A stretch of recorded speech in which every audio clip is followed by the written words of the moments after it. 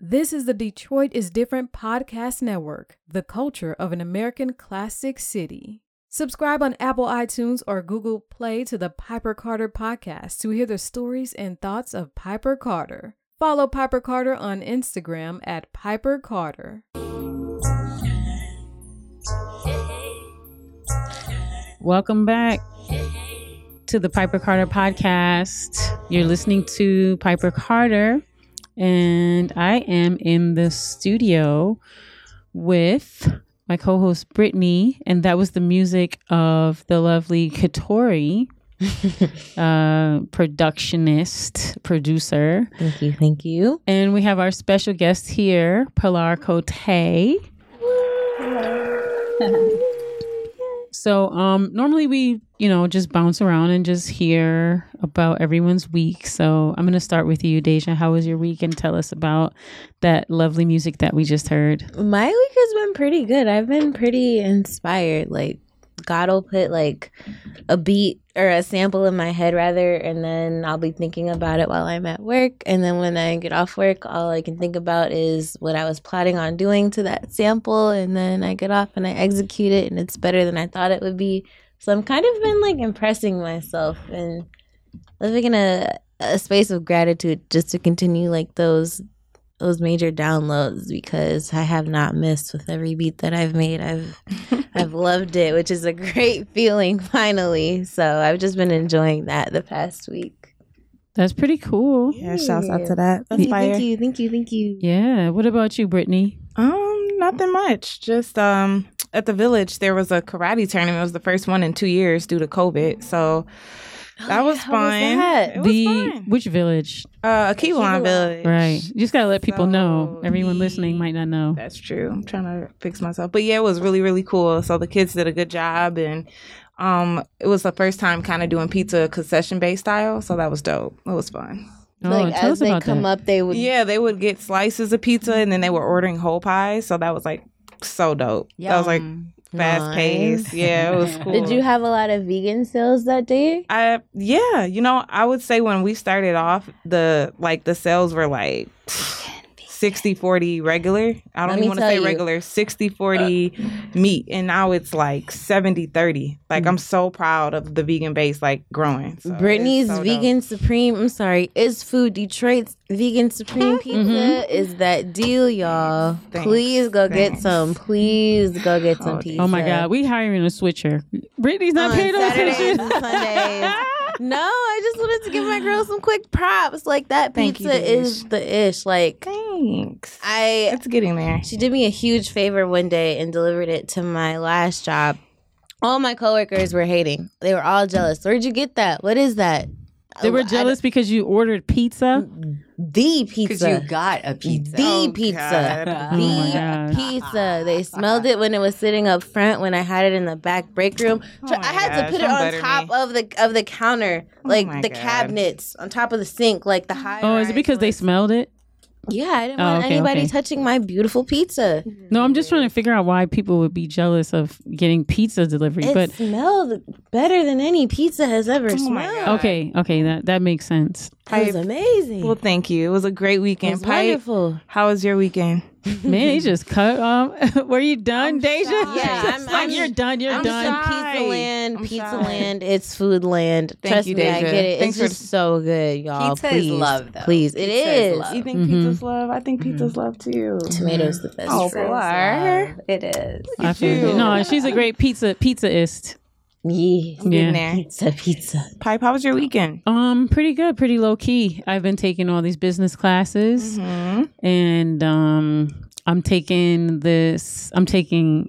like 4 business classes. I'm in this Afro Future Tech Accelerator. Wow. I'm in this this other business class that's for people of color, to help us, learn how to be in business properly and not just hustlers. And I'm working on a business plan for my existing businesses, because I've never done a proper business plan for my existing businesses. And I'm also in this crypto and NFT class, trying to play catch up so I can enter the space properly. So that's what I've been doing. A lot of reading, a lot of studying, a lot of watching videos.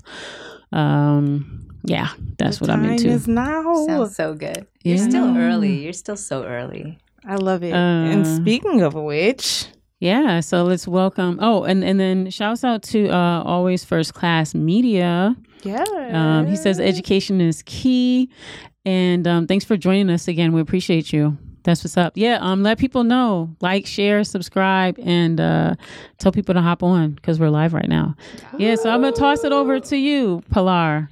Our, so I gotta tell you about Pilar really quickly. I won't belabor you.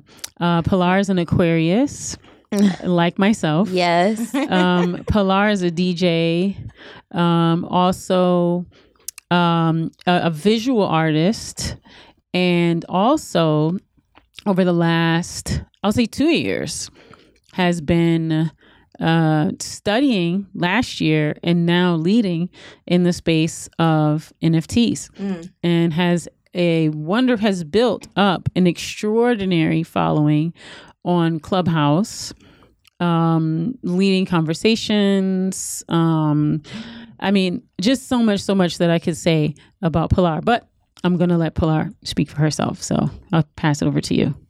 Awesome. Thank you. That was, thank you. I feel welcomed.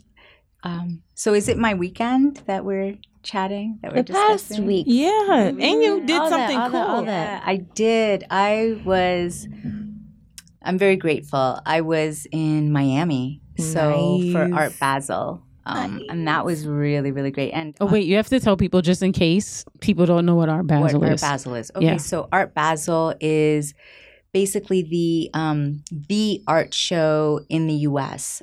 Where pretty much everybody descends on Miami, and it is a huge, it's a showcase, it's a convention, it's a conference of art. There were, this year there were 243 different galleries that showed at Art Basel, and they come from all over the world, especially across the U.S., but from Europe. And Art Basel itself started off in Europe, and they now have, I guess, Hong Kong and Miami. I can't remember where the other place is, but it kicked off in, I believe, Stockholm or Sweden. It's the, yeah. Oh, really? Yeah, I didn't know that. originating. But Miami is the spot. And because Art Basel's there, you know how you hear about the Wynwood Walls and all the art activations that have like kicked off over the past, years since it started showing there. So there's also the Scope show and the Pinta show and Spectrum and Context show and just all kinds of shows that start throwing. Yeah, if you love art, that's the week to go to. Yeah, it's just art, your eyeballs. Mad art everywhere. So Yeah. do they like turn the streets and businesses like kind of convert everything Yeah. into art? Yeah, there's That's art so everywhere, parties everywhere, events everywhere, activations everywhere. And so now with NFTs, with NFT art, this year we saw quite a bit of like NFT platforms and NFT artists just sort of descend on Miami this year and have, they had all kinds of activations. There were like AR events, augmented reality. Oh my gosh, I bet things. that was There were- so dope. Yeah, virtual reality ones. And then it was weird. There were actually four mini conferences just like a couple days before Basel kicked off, the weekend before, for 1 or 2 days. There was like NFT Basel BZL, NFT Basel BAZL, Bit Basel, DecentralCon, like all around crypto art. And yeah, it was kind of cool. So all kinds of people came in and just threw yacht parties and all kinds of stuff around their NFT, collection or whatnot. Yeah. So some people probably made some money over the weekend too. Oh yeah, Oh, people were yeah. selling. There were artists selling their art. It was great. There were a Yeah, couple yeah. Detroit vendors that I know that were down there. Sheafy and a Parallel were down there. Oh my gosh, that's so dope. Yeah. I've always wondered what Art Basel felt like, and especially because it's a winter here. So it was like 60, 70, probably 70, Oh my god, probably yeah. 75 there, right? The weather was amazing. I was like, I could live here. I could What was totally the live highlight of your time at Art Basel? Oh, wow. Or even in Miami for the past Miami week. in general? Yeah. That was the highlight of the entire trip. Seeing the art, because it was my first Basel, so seeing like really amazing art, like phenomenal pieces. Did you see any that you like felt like, oh my God, this has to come home with me? Oh my God, there was so many. Yeah, there was a lot. But also I got to, I don't know if you guys are into gardens or greenery. Landscaping, yeah, for sure. So they've got the Miami Botanical Gardens, and I rolled through with a friend, and it was so beautiful. It was. I bet that was so serene compared to the weather here. Yeah. It was my gosh. Breathe it all in. So that was really, The rest was like pounding. It was just meetings, and it was a little crazy, but a little hectic. Yeah. No, well, at least you had some time to enjoy yourself. Yeah, I agree. I was just gonna ask, like, what was it like with the virtual realities and that whole, what would you call it, like the installation there? Like, did you get to experience anything like with that? Yeah, so I have, like, I'm a part of a group called Searchlight.art. Okay. And so we're a curatorial group that grew out of the community. And we have about 440 artists from 45 countries in our artist pool. So what we did is we partnered up with, this is our second time partnering with this AR platform called Illust.space, ILLUST.space. It's so dope. That's a great name. Yeah, oh right? my God. Illust. Wow. Wow. These boys are really cool. They're from New York. They partnered with us in New York for the NFT NYC Why didn't I think conference. of that name? But yeah, so they have like an AR platform. And what you do is you take your NFT, like where it's minted, say on OpenSea or whatever, and you dump it into their platform, and then you go on their map and you pick where you want to place it. And so for this one, we said we got all the artists that wanted to be on it, and we were like, just like dump, along Miami, and we had like 3 locations as suggestions, and then you could put it anywhere. So we had 150 pieces, 150 works of art that were in there. So I'm walking out of Basel, and I'm like, let me see what's here. Because if you look on the map, you can see, there are a bunch of pieces here. Oh, right. So you pull up your phone, you click open, the link, and then you see the artworks, and you can take your phone and like make it bigger and take pictures of it. Like you can see like all the people walking around with this like canvas of like, this work, like just sitting there. It's kind of cool. Wow. It's really cool. And you can buy it eventually. They're going to like link it all up so that you can just hit the link, the hyperlink, and then buy it right there if you want to buy that piece. Oh yeah, that's so fire. Crazy. Yeah. Just to imagine, like, I remember the movie, what was that, Smart House? I was thinking about this earlier, the Disney movie Smart House. I never saw it. It was a movie basically about how the house had Siri and it could do whatever it needed it to do. And now I was just thinking about that earlier. It's crazy, and right? then just like the evolution of technology is wild. Yeah. Wild. Yeah, what's funny is when Mark Zuckerberg did his introduction for Meta, he did like a video where artists were on the street and he was like inside the metaverse, and then they would be like, hey, we're FaceTiming you and look at this cool hologram of this artwork. And it would like kind of like turn from like 2D to 3D. So that's what like I think of when you mention that, which is super dope. Okay, so let's back up a little bit. So, because That was the weekend. It was the weekend. Yeah, that was the weekend. So let's back up to your story. Sure. So tell us about, where you're from. You're from one of my favorite places. Well, you're from a few places, but you're from one of my favorite places, Toronto. Mine too. And so tell us about like your journey into being this incredible artist and DJ that you are now. Oh, you're so sweet. So you're right. I was, I'm from Toronto. The reason how I got to Toronto was not usual, I suppose. I was born in Mexico in the state of Puebla, and my mom remarried, and she remarried a French Canadian. So we moved to Canada when I was 5, au Canada. And I grew up in Canada, just outside of Toronto. And then, once you finish high school and everything, you kind of move on and you try to make your own life. And Toronto was home for a while, and I developed my skill sets. I developed creatively there. I got to experiment quite a bit.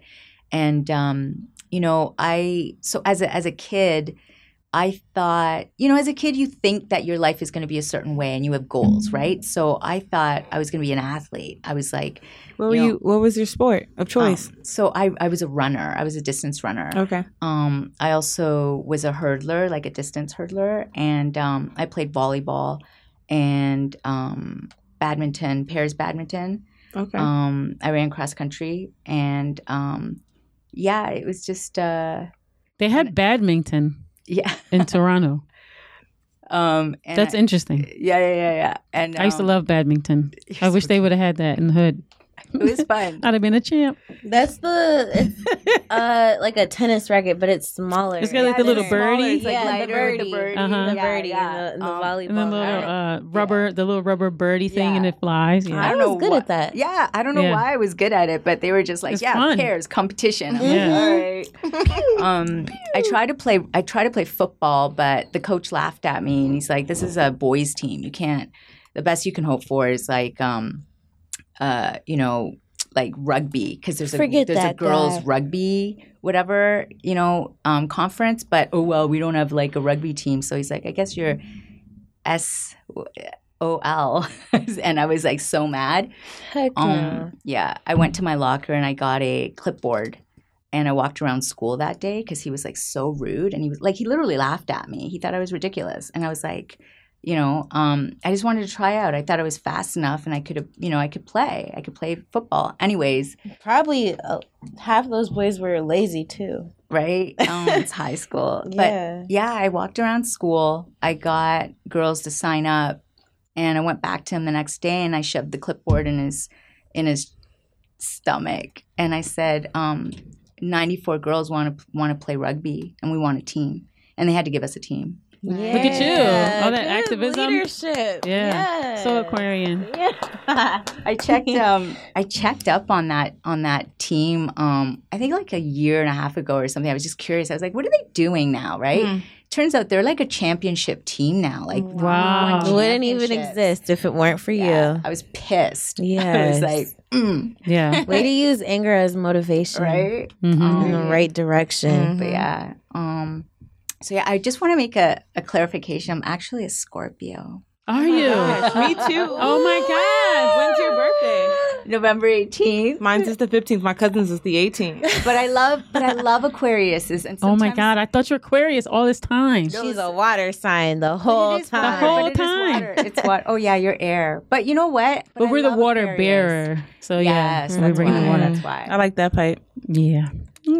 So yeah, I had a running injury, so that killed Olympic hopefuls. I was hoping to go to the Olympic trials, and so that changed everything. And then I discovered that I could dance. Hey. I didn't really discover it. Somebody else discovered that I could dance, and I started getting paid to dance in videos and whatever on television, and that developed into choreography. And then I became a creative director and a stylist, right? Yeah, and then I got into fashion show production. I've produced over 100 fashion shows. Oh, wow. And just and then I really wanted to make music, and I really wanted to work on my songwriting. And so that was always in the background. It was like, okay, I'll use the tour to learn how touring goes and like all the ins and outs of the industry and all that sort of stuff, so that when it comes to my stuff, I know I know what to expect. I know what and all that. So great. So then, I guess there's so many ways that we could go with this conversation. So when did you move to Detroit? About 9 years ago. About 9 years ago. And what was that, catalyst, or what led you to Detroit? So I wanted to finally work so Toronto is a little bit like fast paced like New York, right? So the tempo is really different than Detroit.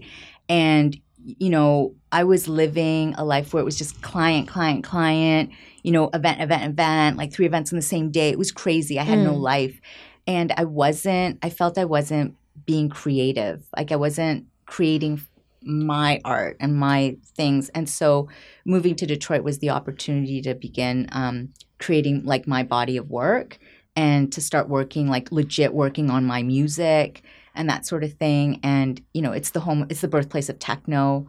For DJing, that was like, I was going to, you know, this was where I was going to really start pushing it. And so, yeah, it was a really good move. I had no idea though what to expect. I didn't realize Detroit was segregated. I didn't even know segregation still existed. Yeah. All the things, like, I was just like, wow, you know. Yeah, it's pretty tough to know that segregation still exists coming from Toronto, right? I mean, it's so diverse. Oh my gosh, mind blowing! It just blew my mind. Which is interesting because because you can be fooled. Because I was fooled. Okay, I admit I was fooled. Like, oh, Toronto's this diverse place, but Canada's racist as shit. Oh yeah, 100%. The thing is, it's like, it's not tolerated. Like, it's not acceptable to be openly racist like it is in the U.S. In the U.S., you can be openly racist and people pat you in the back. You know what I'm saying? Like, like they like there's more microaggressions. There is what you're maybe saying. Okay. It's subtle and it's undercover, but it's there. It does exist. Although there is a genuine acceptance of, especially like in Toronto, of multiculturalism, and there's a sense of when you live in Canada, when people say like, oh, what's your background? Even if you were born in Canada, even if your family has been in Canada for like 3 generations, they know their heritage. You'll still say, I'm Russian. Yeah. Do you see what I'm saying? You'll still say, I'm Chilean. You'll still say, I'm Italian. US, but actually in the US, it's the same. I just noticed that people here say American first. Well, in the Midwest. Oh. In the Midwest. But if you go to New York, do they identify? No one wants to be American. When you go to New York, everyone identifies as their mother country. Okay. Oh, gotcha. When you're in New York, like, people say, I'm fill in the blank. Right? Like, gotcha. whatever it is, that's what they are. And the only ones who say they're American are white folks. Yeah, I see that a lot. Yeah. That maybe don't know. Or people, second, third generation, and this is maybe an old thing, but second, third generation who doesn't positively identify with their parents' mother country. With their parents' country, right. Yeah. But, you know, nowadays it's like pretty uncool to not identify with your parents' mother country. Right? Yeah, I had a homeboy who said that back in the day, like in the 90s, it was like negative, like to be Haitian. Like no one wanted to be considered Haitian. Nobody wanted to admit they were Haitian. Yeah. Right. And then now all of a sudden, like, it's, I'm not Jamaican. I'm Haitian, right? Which is hilarious. So yeah. I don't understand the stigma. I have a Haitian uncle and he is very prideful of his. I'm not Haitian. He's like married in Haitian family uncle, but he's very proud of himself and his heritage, and he will let anybody know that anytime. Well, because previously, you know, it has to do with assimilation, and so a lot of people, second, third generation, I'd say, like, honestly, before Black Lives Matter, would, you know, try to distance themselves, or, you know, basically try to prove how American, you know, they were. But I mean, actually hip hop helped, honestly, because, you know, I know folks were embarrassed in the 80s of their Caribbean heritage. And then when reggae became popular, then everyone was like, oh yeah, my grandparents, you know. And then, you know, I know, you know, here, Detroit is different. Like, growing up between Detroit and New York, I can tell you, like, Detroit was different. Like, in the 70s and the 80s, like, many people would not want to tell you, like, you would just think they were like Detroiters, just Black American or, you know, whatever. And then you would go to their house and you would smell the food and see the flag and like, the parents of the accent. And you're like, oh, wow. And in New York, it's a lot more normalized. Right. People like express their culture so normal. outwardly. Everything, you know, you're going to wear your colors. You're gonna wear your flag. You're gonna, you know. I've always thought that there was a huge like Caribbean population in Toronto. Yeah, to hear that there's still like a lot of microaggressions going on. I'm I think it's part of. I don't know. I just think it's part of it. Even in New York, right? I mean, people they'll tell you they're just being the stereotypes are true, but it's like really borderline racist. The things you'll hear people say. Oh yeah, about New York cultures, is racist. You know what I mean? Like so, I do like it that everyone is kind of used to each other's culture, embraces each other's culture through food, through music, right? You go to the club, right? There's a whole DJ set from Caribbean through Jamaica through Afrobeat, right? It's a time slot, right? So everyone is kind of forced to embrace it, but it's still racist. No, I mean, honestly, it's America, right? Right. And so it's just a racist place. It's all North America. It's a racist place. North America. It's just that you're gonna experience more. I hate to say you experience more culture because that really disrespects, as if to say like Black Americans don't have culture. You have more diversity of cultures, more diversity of cultures. But yeah, so in Toronto, you guys have a robust independent fashion industry there. Yeah. A robust hip hop culture there. Yeah. Some of my favorite rappers are from Toronto. Shouts out to Choclair and that whole crew. You said Drake too? Well, that's your generation. Six God himself. But yeah, he is one of the biggest. Got to give it to him for his work and his work ethic. I'll give him that. And but he's in a lot of trouble right now, isn't he? And then just the art scene there. And just speaking of which, many countries and cities and things that you go to have a whole governmental department that's dedicated to financing the arts. Yeah. Can you speak about that? Yeah. Because we don't have that in Detroit. We used to, but we no longer have it. Yeah, Canada supports the arts. It funds. It would be great to have more support, obviously, but it does do some supporting. Even with they have. Even in music, they'll stipulate. We'll give you, like, say, this particular artist, some, writer, rapper, woman, or whatever.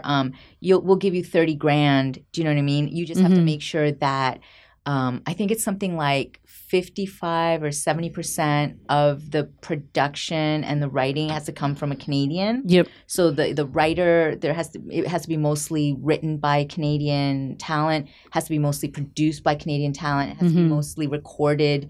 You know what I mean? Like all of it has to, so they really do push, and they also do stipulate things like radio stations and stuff have to play Canadian music, that sort of thing. And same with arts. Like you get, there are like all kinds of support. Like there's support for the arts in Canada because they do believe that that's important. Yeah, that's what's up.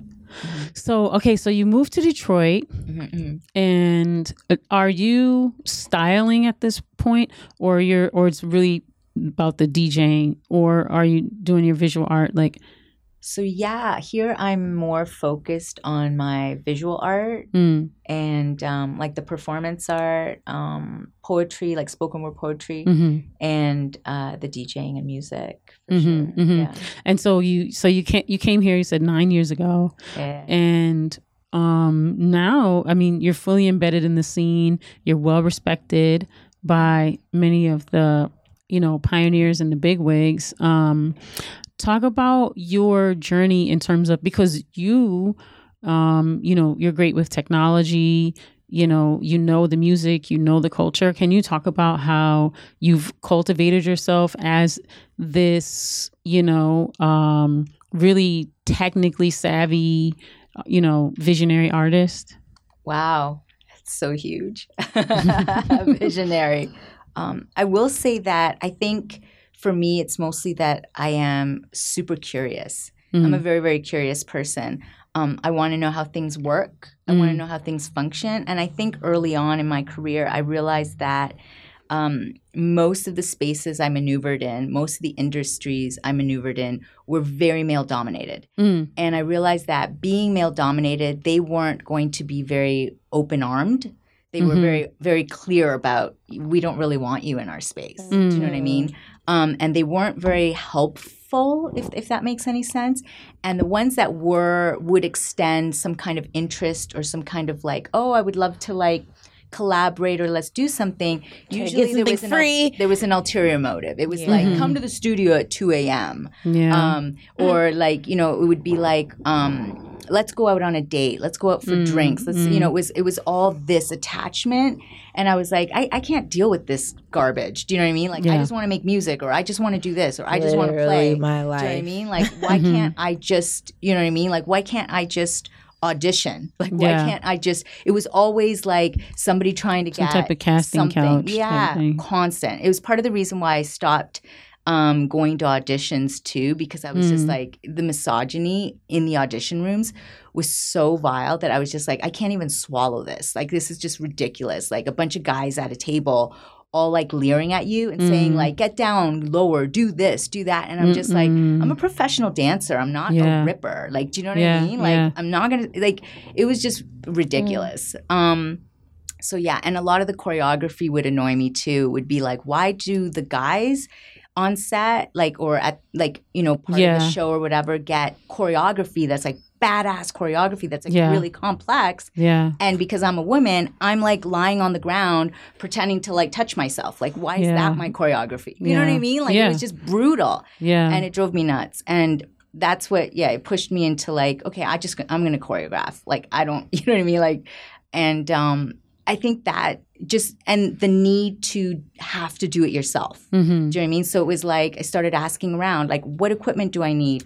What kind of system do I need? What do I need to learn? And just asking like this DJ, that producer, the ones who would give me tidbits, and then putting it all together and realizing, okay, like, you know, and then you start off with like, you know, Cubase or whatever, and then Pro Tools, and then you're moving around, and then like Ableton Live is more my thing, and like all the different, you know, DAWs that there are, and all the different ways. And for, you know, for DJing, that actually happened because I couldn't communicate with the DJs for fashion shows. They didn't understand what I needed. And I wanted like, you know, this type of music for like gowns coming out. Yeah. And this type of music for like denim coming out. Those are two different sounds. You know what I mean? Yeah. Two different feels. And they were just looking at me like, yo, I'll just play like whatever. I'll play some hip hop. And I'm just annoying. Like, So, you know, so that's what forced me to have to like start really doing music programming.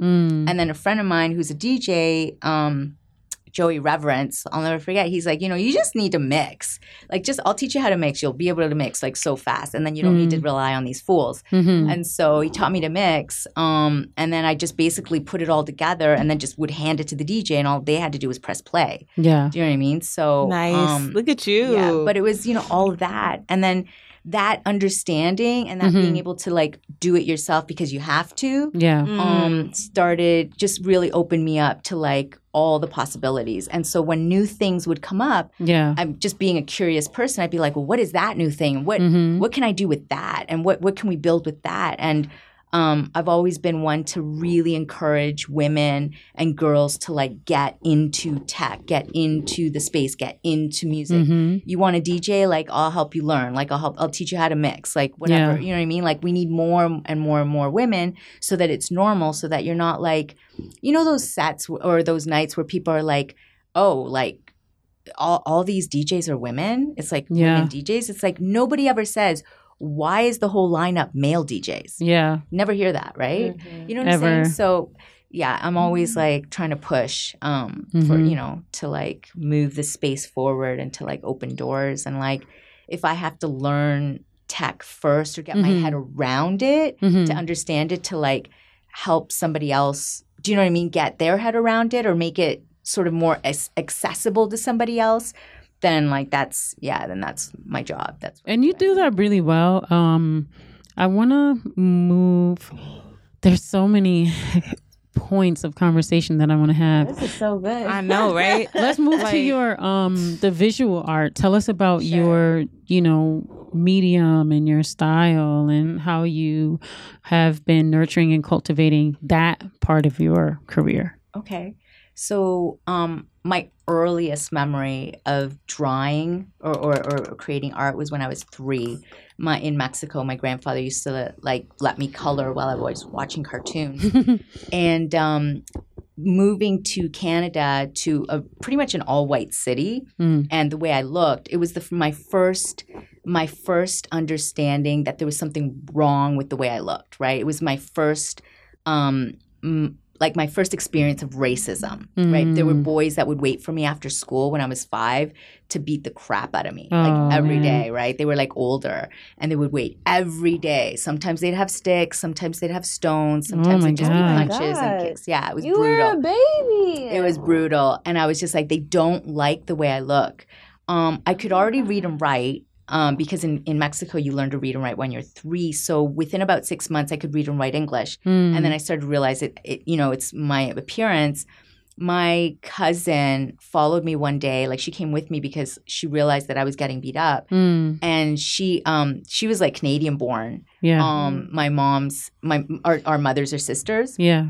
And she came with me, and she stood there, and she was I was worried. I was really scared because I was now she's going to get beat up because I told her about this. Oh, yeah. Right? And she went, so she has an older brother who always beats her up. And so she knew how to fight. And it was the first time I ever saw a girl fight. And she, a 6-year-old girl, took on these boys and pounded, bloody noses, pounded them, into the ground. I was they never bothered me again after that. But that was an empowering moment. And right around that time, I started realizing that I would find solace in drawing at school because, people were distant and they were just that girl, and kids started coming around and seeing what I was drawing, and they liked what I was drawing. They were like, oh my God, you're such a good drawer. Look, right? And it was when I realized that art had power, and it started opening the doors. It started breaking down, the barriers that kids were taught, to hate. Do you know what I mean? And a lot of kids stopped hating me. I started developing friends through art. Wow. So art I started seeing the power of art, and I loved it. So it just, not that, but I love drawing, I love painting, and that just, I built it, all the way through high school and into university. I kept working on, my sculpture, painting and all of that. So, it's really important. And it was actually in Detroit that I got my first opportunity to show in a museum. So I've shown at the DIA now 4 times. And that's the Detroit Institute of Arts for people that are listening. It's the museum here. It's the what would you call it? The premier arts institution in Detroit. It has all of the classical, pieces in it. Yeah. Something like 69,000 works of art that are held there, and it's considered I learned recently, it's considered one of the 7 top collections in the U.S. because of Detroit having its heyday as, Paris of the West, being the epitomous place to be, at its height, at its industry height, fashion, everything was here, and so that museum grew to a really spectacular collection. And it also has the piece, the Diego Rivera. Yes, it has Diego which Rivera, is a very historic piece about dedicated to the auto worker on the line. Yep. So when you go in there, you'll see it's huge. Yeah. In the is it the atrium? Yeah, that that's called. Yeah. And you'll see this huge piece that's dedicated to all the people working on the line. Murals. Yeah. Ginormous murals. Really beautiful. Yeah, they have a lot of great pieces in there. So you showed there. That's pretty top notch. Yeah, I'm really fortunate. 4 times. Okay. Brittany figured out how to use the sound effects. Oh, I'm a G now. Okay. She good. So yeah. Just keep switching. She good. She good. Don't trip. She good. Thank you, Deja. She good. Okay, look at you. And then so now tell us how you were able to, get shown in the DIA.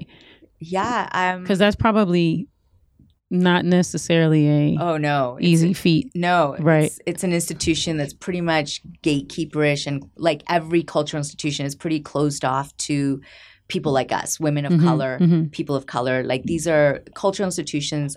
For anyone that isn't aware, museums and galleries across the planet, less than 5% of all the works held in those institutions are works of art made by people of color or women, right? So, and that's not because women don't create work or create art, or people of color don't create art. It's just that it's not valued by the people that make those decisions, right? Which are, you know, the people that make those decisions. We'll just identify them.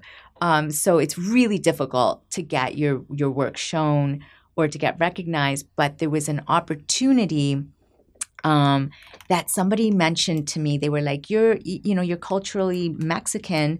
Have you heard of the Ofrendas exhibit? And I was like, what's that? So Day of the Dead is a celebration that Mexico has every year, November 1st and 2nd, and we celebrate our ancestors. We honor our ancestors, and it's a celebration of life. It's a celebration of their lives, and you know, you honor them. And we don't look at death as a fearful thing. It's rooted in Aztec culture and Aztec practices, like Mexica practices. Anyways, there was a partnership between the Mexican consulate and the Detroit Institute of Arts to have like ofrenda exhibits, right? To exhibit these ofrendas, these altars, these offerings to our ancestors. Yes. And so I was like, oh, I'm going to submit. So I submitted, and luckily that first submission I got in. And that's how I was able to like get in that first time. Did you have images of your own family members and people that were special to you in your submission? On that one, it was about my grandparents. I centered it on my grandparents. Beautiful. So it was like this big thing. Wow. So that's gorgeous. Yeah, abuelitos. Yeah, the abuelitos. And so you've exhibited. Yeah. You're DJing some of the top events here. It's fun stuff. And how did you get into this crypto and NFT space? Oh my gosh. Right. So there's a platform called Clubhouse. And it's an audio only platform. And anybody who's not on it, you should check it out. It's quite fun, and you listen to all kinds of people having all kinds of conversations, and you can just join by like jumping up on stage. You know, I want to join, I want to add in. So, anyways, back in August of 2020, we're deep in the pandemic. Everybody's at home. Nobody's really doing stuff. Things are all shut down, and it's crazy, and people are going a little stir crazy. And Clubhouse starts taking off, and it's still in beta form. So it's still not open to the public. One of my girlfriends, super savvy woman, one of the most intelligent women I've ever met. She's a founder, like a tech founder in San Francisco. And she comes originally from Detroit. And I met her here through an ex. She's her recording studio. She ended up selling it to it is now Eminem's studio. It's now M's studio. But she made her money in that and in e-ticketing early on and that sort of thing. And she got really into tech. But she invited me onto this platform because she knows about all the like new things, right? Right. And she's like, you got to be on this. Like, this is your thing. And I'm like, oh, not she another sent you thing. the invite so you could get in. Yeah, right? So I'm like, oh, no, not another thing. But you know what? If Nicole DeMember. So if Nicole says something's cool, it's probably going to be really, really cool because she always sends me to all these like really interesting things. And so I was like, let me get on there. So I get on there and I discover all these like really fascinating people, like people who are on the forefront of like all kinds of things, like doing all kinds of really, you know, incredible things from the nonprofit world, from like CEOs, founders, from tech, like all over the place, like just artists, just all kinds of things going on in there. And I stumble in this room in, I want to say like February or March or whatever. Yeah, February. And it was about, you know, crypto and NFTs. This year. No, last year. Oh, yeah, no. 2021. 2021. Yes. This year. And I was like, oh, well, let me listen to what are they talking about? And I was like, oh. And it started to click with, so the year before in 2019, again, Nicole had sent me to this thing. She was like, look, all these people are coming into Detroit. They're doing this conference. It's called Radical Exchange. and it's a tech thing, but they're like it involves, you know, like abolition and data justice and all the justices and all the things, and you're such a movement person, and like, you know, you need to go there. They're looking for some artists, and they want artists who are activists. And so I recommended you, and it's one of those things, you know, it's a really busy week and whatever, but like Nicole wants me to go, so yeah, okay, fine, I'm in, Right. And it turns out that it was so Radical Exchange was headed by what is his name? White. One of the head guys from Microsoft. Okay. So it's like a bunch of Microsoft, Google people, and the keynote speaker is Vitalik Buterin, the gentleman that created Ethereum. Oh, okay. Wow. Okay?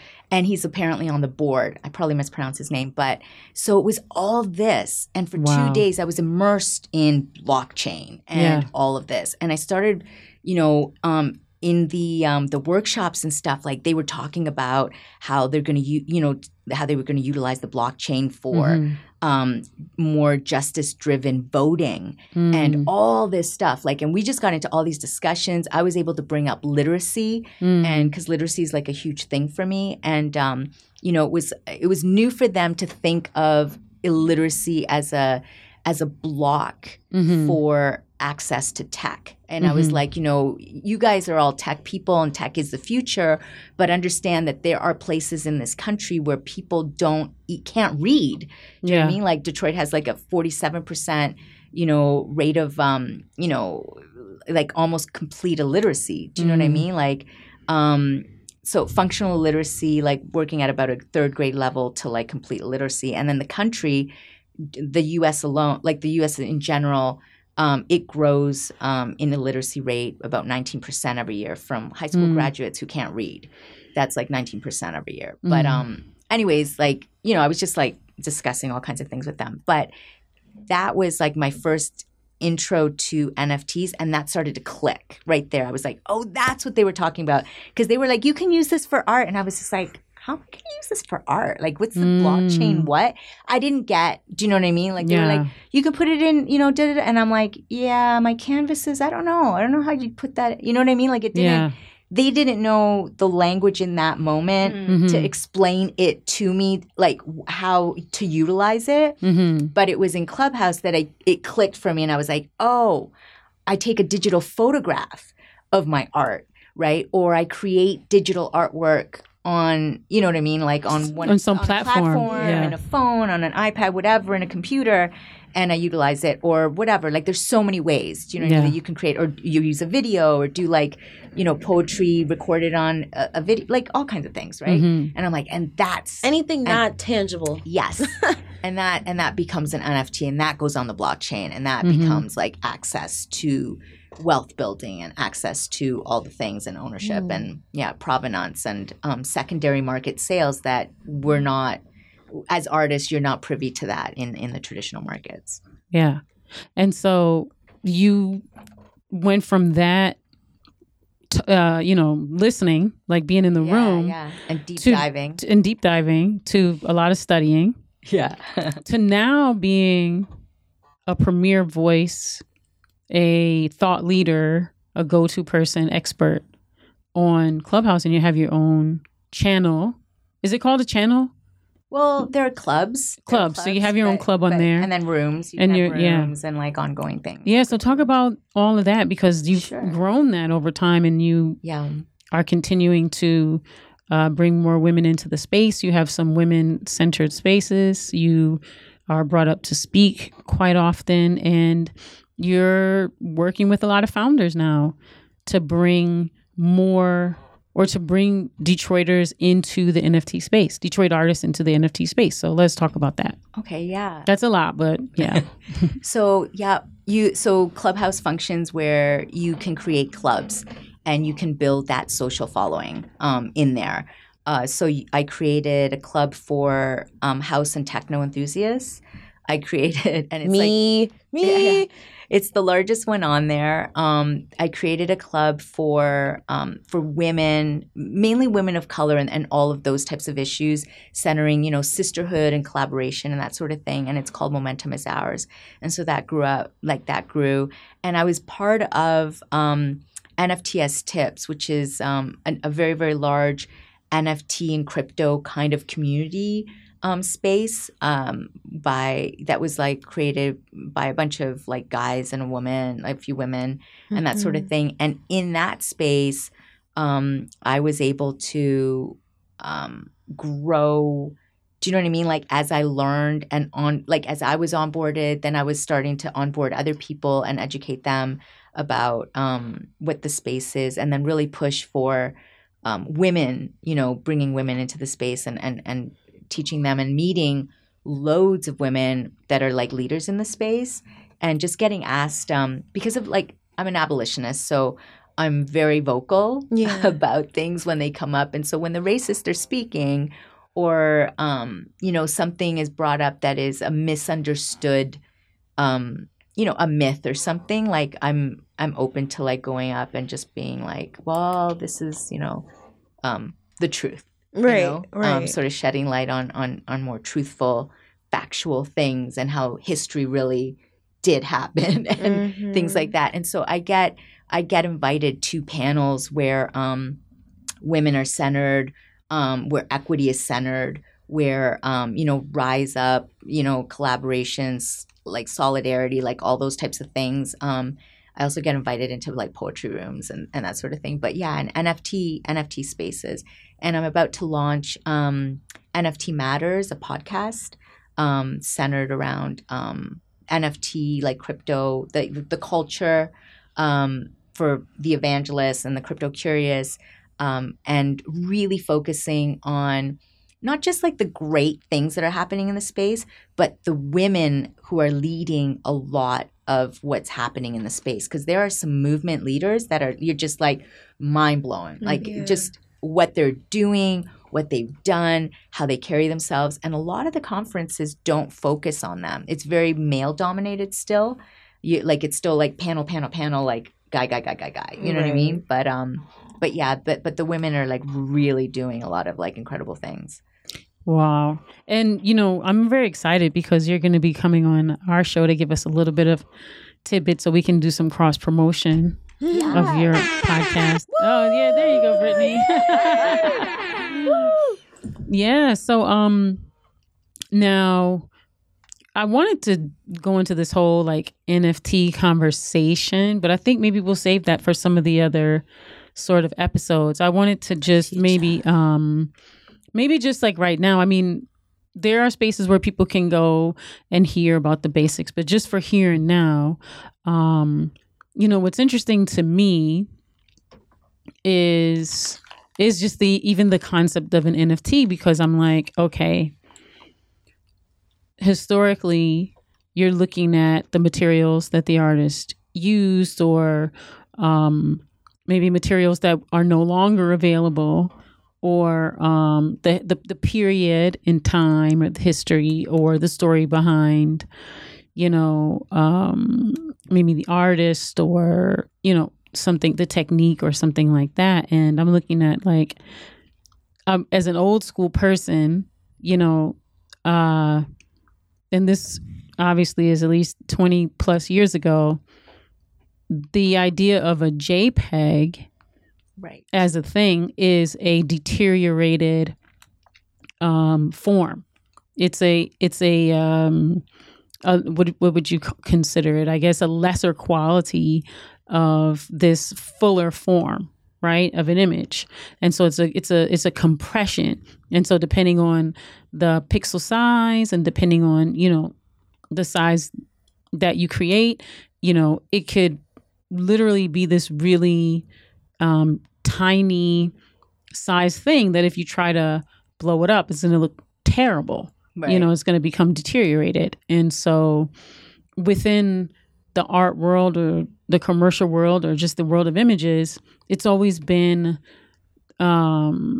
considered undesirable to have a JPEG. A JPEG is like just for preview, or you would, you don't really share like JPEGs like, professionally, like, Right. And so it's interesting to me to see people making millions of dollars now off of what was considered trash, if you know. Right. So can you speak about that part, about the value piece and, how that value is created? Right. So what's interesting is that I first want to just say that what's really interesting is that in this time, like the time that we're in right now, creators, like creatives who normally were like digital artists, right? Were not considered up until now, really weren't considered artists, right? You wouldn't consider that, you would consider that person a hired help, right? Like, this is someone you hire. So true. It's right. Like, so they weren't considered artists of their own merit, right? You wouldn't see them exhibiting in a gallery. You wouldn't see them, in a book or a magazine being interviewed as an artist, right? No matter how amazing they were. Like, it generally wasn't considered by the art world, by society in general, like these are artists. So that has shifted, right? And now for the first time, we're looking at people who create digital works, whether they're 2D works or 3D works, as actual artists of their own right? So that's amazing. The fact that there is now value in being creative, right? Like creativity has value now, as opposed to before, people you'd often hear that thing where your parents are like, no, don't be an artist because you're never going to make any money. My mom literally told me not to be a photographer. Right. Go be a doctor, go be something else. Everyone's always dissuading people. For the first time, people are like, no, being creative is actually not only profitable, but it is like the future. Do you know what I mean? Like they're recognizing like how important creativity is, right? Especially for our future and especially right now in tech. But there's so with cryptocurrencies, without getting too crazy, when you say create an NFT and you put it on the blockchain, and the blockchain, think of it as like a ledger, something that records information and it's just locked in there, right? So when you have a ledger saying like, I deposited this money into my bank account and then I took it out on this day. This is, it's like a record in your bank account, like a ledger, accounting ledger, that kind of thing. Think of the blockchain as a record of things, right? So the records get put in there, right? And those bits of information get put in these little blocks and they're there forever because it's decentralized. The computer systems are all over the place that are used. It's not one computer that you're putting the information in, so that's the only computer that has it. So you can change that information whenever you want because it's just on that computer. But if that information is held on a whole bunch of computers all over the place, you can't change that information. You can't go to all those computers. You can't even find where it's held. Do you know what I mean? So it's immutable. Like it can't be changed. Do you know what I mean? So once it's locked into the blockchain, that information can't be changed, which gives it value now because that now tells us when something was created, when something was bought, what it was bought for, and maybe who bought it after, how the price, right? It's all locked in. That can't be forged. It can't be changed. You can't take a work of art and say like, oh, I actually bought it for $11 million when it was you only paid $500 for it. Do you know what I mean? Like you can't do that, right? So there's provenance too, because right in, like within the blockchain, within that NFT, you can see who created it, who bought it, like all that provenance is built in, right? So that has value. And what also gives it value is when, say you create something and you say, I'm going to sell it for $100 worth of Ethereum coin, right? Yeah. Which right now, I don't know what it's at today, but let's just say it's 0.005 or something, right? ETH, right? That 0.005 today may be worth $100, right? Yeah. But as ETH increases in value now, right? Like 6 months from now, if today, like let's say one Ethereum coin is worth $4,000. Yeah. But in 6 months, what if it's worth $10,000? Right. 1 Ethereum coin. So then the value of whatever you bought then goes up. Right. So now your piece is not worth $100 anymore because 0.005 is now worth, it would be worth like, say, $250. Yeah. So you don't even have to raise the price of it. It increases all on its own because it's sitting on, it's not sitting on USD money. Yeah. It's sitting on ETH. And that as that value changes, so does the value of your piece. And so people are looking at this as a mode of investment. Yeah, they are. As an asset. It's an asset. And you can put anything. You can sell, you can attach a car to it. You can attach real estate to that contract, that smart contract that gets created on that as part of platform. that NFT. Yeah, as what's minted. You could do whatever. It doesn't have to be art. It's just that art is like the big winner right now. Like what people are really like creating and moving around and selling and putting money into. So as an investment for people who speculate, people who, flip NFTs or whatever, or just want to invest, throw money into something, it's an easy peasy kind of thing. And it does, it holds value.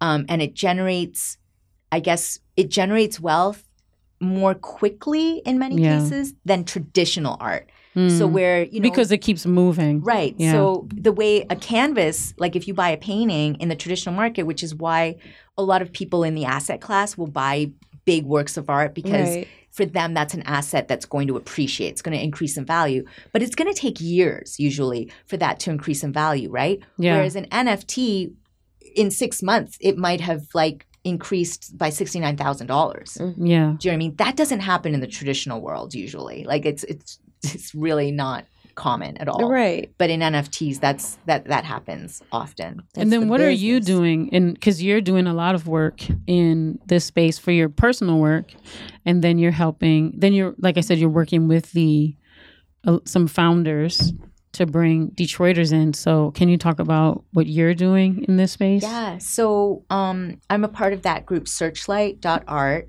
And we create exhibits, and we're a curatorial body, and we create opportunities for artists to be seen. So we do push for emerging artists, but also take on traditional artists and really established artists in the space and in the traditional world, in the analog world. And we have 440 artists and growing from 45 countries. Our first exhibit was in Miami off of the Bitcoin conference in June. And that had about 114 artists in that show and 5 days of different activations and all kinds of stuff. Then we did a bunch of different shows, like smaller things. And then we for the NFT NYC conference in New York in November, we ended up being the official curator for like an art exhibit within the conference itself. Christie's was the other curator, so we were like in line with. Tell people who Christie's is, because that's huge. It's one of the biggest art collector dealers in the world. Yeah, Christie's is like one of the biggest art auction houses on our planet, and so they deal with like pieces that are worth millions of dollars. Like it's big art. Yeah, that's where the top people. Yeah, Christie's and Sotheby's. Yeah, Christie's and Sotheby's. So we got kind of like put in line with them. They were the other one. And they did. That's incredible. I know we were like, what? But we had 227 artists that we showed at that. And then we had 6 other activations. So we had 3 art exhibits like in real life. We had 2 metaverse exhibits. In the metaverses, one in Decentraland, one in Spatial. Wow. And we had 2 events like panels, and one of them was also like a collectible show. So a lot of the collections that sell like 10,000 versions of whatever the NFTs, like those NFT collections. It was the Booneland Party was another one that we were affiliated with. And yeah, we had just a whole bunch of stuff going on. Plus, we got on board with Illis Space, and we had 100 works of art throughout New York City showing in augmented reality for that. So we didn't sleep for a while. Yeah. And so just explain, because all of this is happening. When you say we had it here, it's virtually happening. Yes, virtually happening. And was it hybrid? Did you also have a physical space? Yes. So we did. So the physical show was showing at the conference and at the Blockchain Center for Mask Ephemera, which was the curated show with 227, it was 169 artists, and then we had an extra 67 artists or 69 artists in an additional reel for the conference. But Mask Ephemera had 169 artists. And so that showed also in the Blockchain Center outside of the conference for anyone who didn't have a $500 ticket or $1,200 ticket for the conference, they could still see the show, right? Then we also partnered with the Door Gallery, and we threw that was like another 100 artists, 100 pieces there. And then we had Andressa Ferletti wanted to do a Latin artist kind of showcase at her space in Brooklyn. And so that went off, and we had, I can't remember, I think it was like 50-something artists in that, like all Latin artists showing there. And then we had, from our pool, then we had the half of the Mask Ephemera show in the Decentraland Pranksy Gallery, and the other half showing in the Spatial. We partnered with Spatial VR. If anyone's not familiar with Spatial, you can go in and create these awesome galleries or have awesome like virtual meetings with your teams. Do you know what I mean? Like you can build all these like virtual spaces and have teams like meetings with your teams where you're like little virtual people avatars, and you can talk to each other. Yeah, like in there, it's kind of crazy. But yeah, like so yeah, we had a whole bunch of stuff going on. So this is so exciting. I'm just excited that you're going to usher us into the metaverse and all of this space. I want to save like more of this for some other times. Yeah, for sure. I have so many questions. Oh, you do? Go ahead. Oh, this one is a stupid question. So no stupid questions. I'm on searchlight.art and I'm looking at the artist directory, right? So I pulled up JJ Weinberg. Okay. JJ Weinberg. Oh, yeah. Weinberg. Okay. So he has this dope piece where he's doing a parody, which I love, like the description of the art, right? Yeah. And he's doing this parody of, what's the guy's name? Let me go back down. I forget his name. Bob Ross. Bob Ross. And it's dope because it's like Steve Jobs holding up an iPhone. Yeah. And it's like a double picture. I wonder if I can share it. Yeah. And it's a whole collection. He's got this whole collection he's created around that. His story is phenomenal. Like, if you hear him talk about, like, the Bob Ross story, like, it's crazy. Like, some crazy backstories. So I see here that the sale on his piece ends May 17th, 2022. Right. And right now in US dollars, it's almost around $7,000 to buy this piece. Okay. So someone makes an offer to buy this piece for this price. Someone bids a couple dollars higher, and this goes on and on and on until May 17th, right?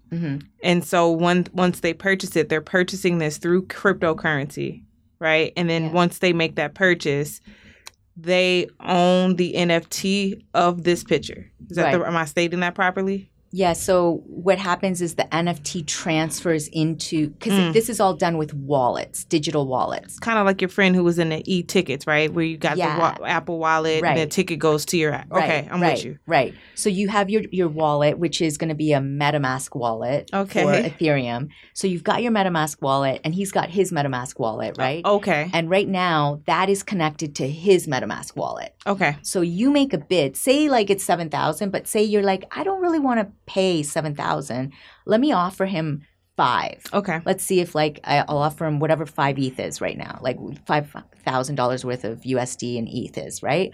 And offer it to him. He might take it. He might say, you know what? I know it's up. I know I have it up. I have this price point for it, but I'll accept $5,000.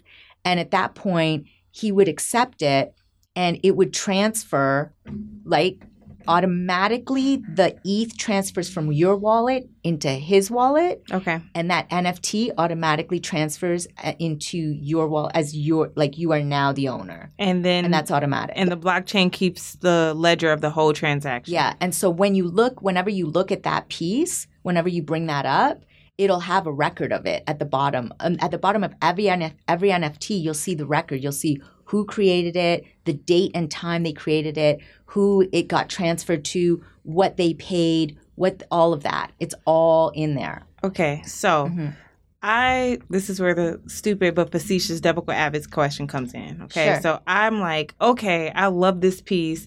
I'm broke. I'm not paying $7,000 for this. Sure. I'm going to take a screenshot of it. Okay. And then I'm going to save it to my phone. And then I'm going to share it with my friends on Instagram, on Twitter as an original piece. And then I go to sell it I create it. How can I ask this? So can I create?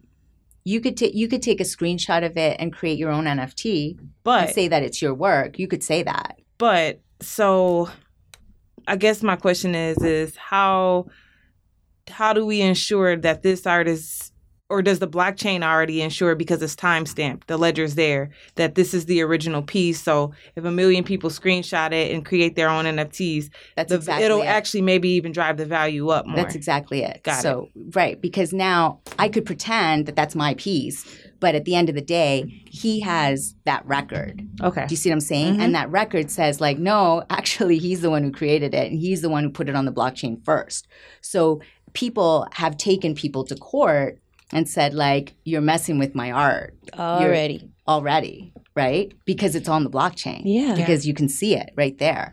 Do you know what I mean? And like that It's an easy lawsuit. right? Yeah, right. And if I'm doing if I'm just taking that, that's not acceptable in the art world. What you can do to get, some people will get around things like Nike swoosh or whatever, and they'll like change it, Like you make know, it in an upside artistic down or in way. another, So like that a mirror right, so it's- direction. So it becomes like an artistic version of something. You can do that if you choose to do that. I don't advise doing that, but like people have done it, they do it. Do you know what I mean? But it has to be a pretty obvious like take on something. Got it. You know what I mean? As opposed to like something identical, because something identical where somebody has money and desire to come after you, it's on the blockchain.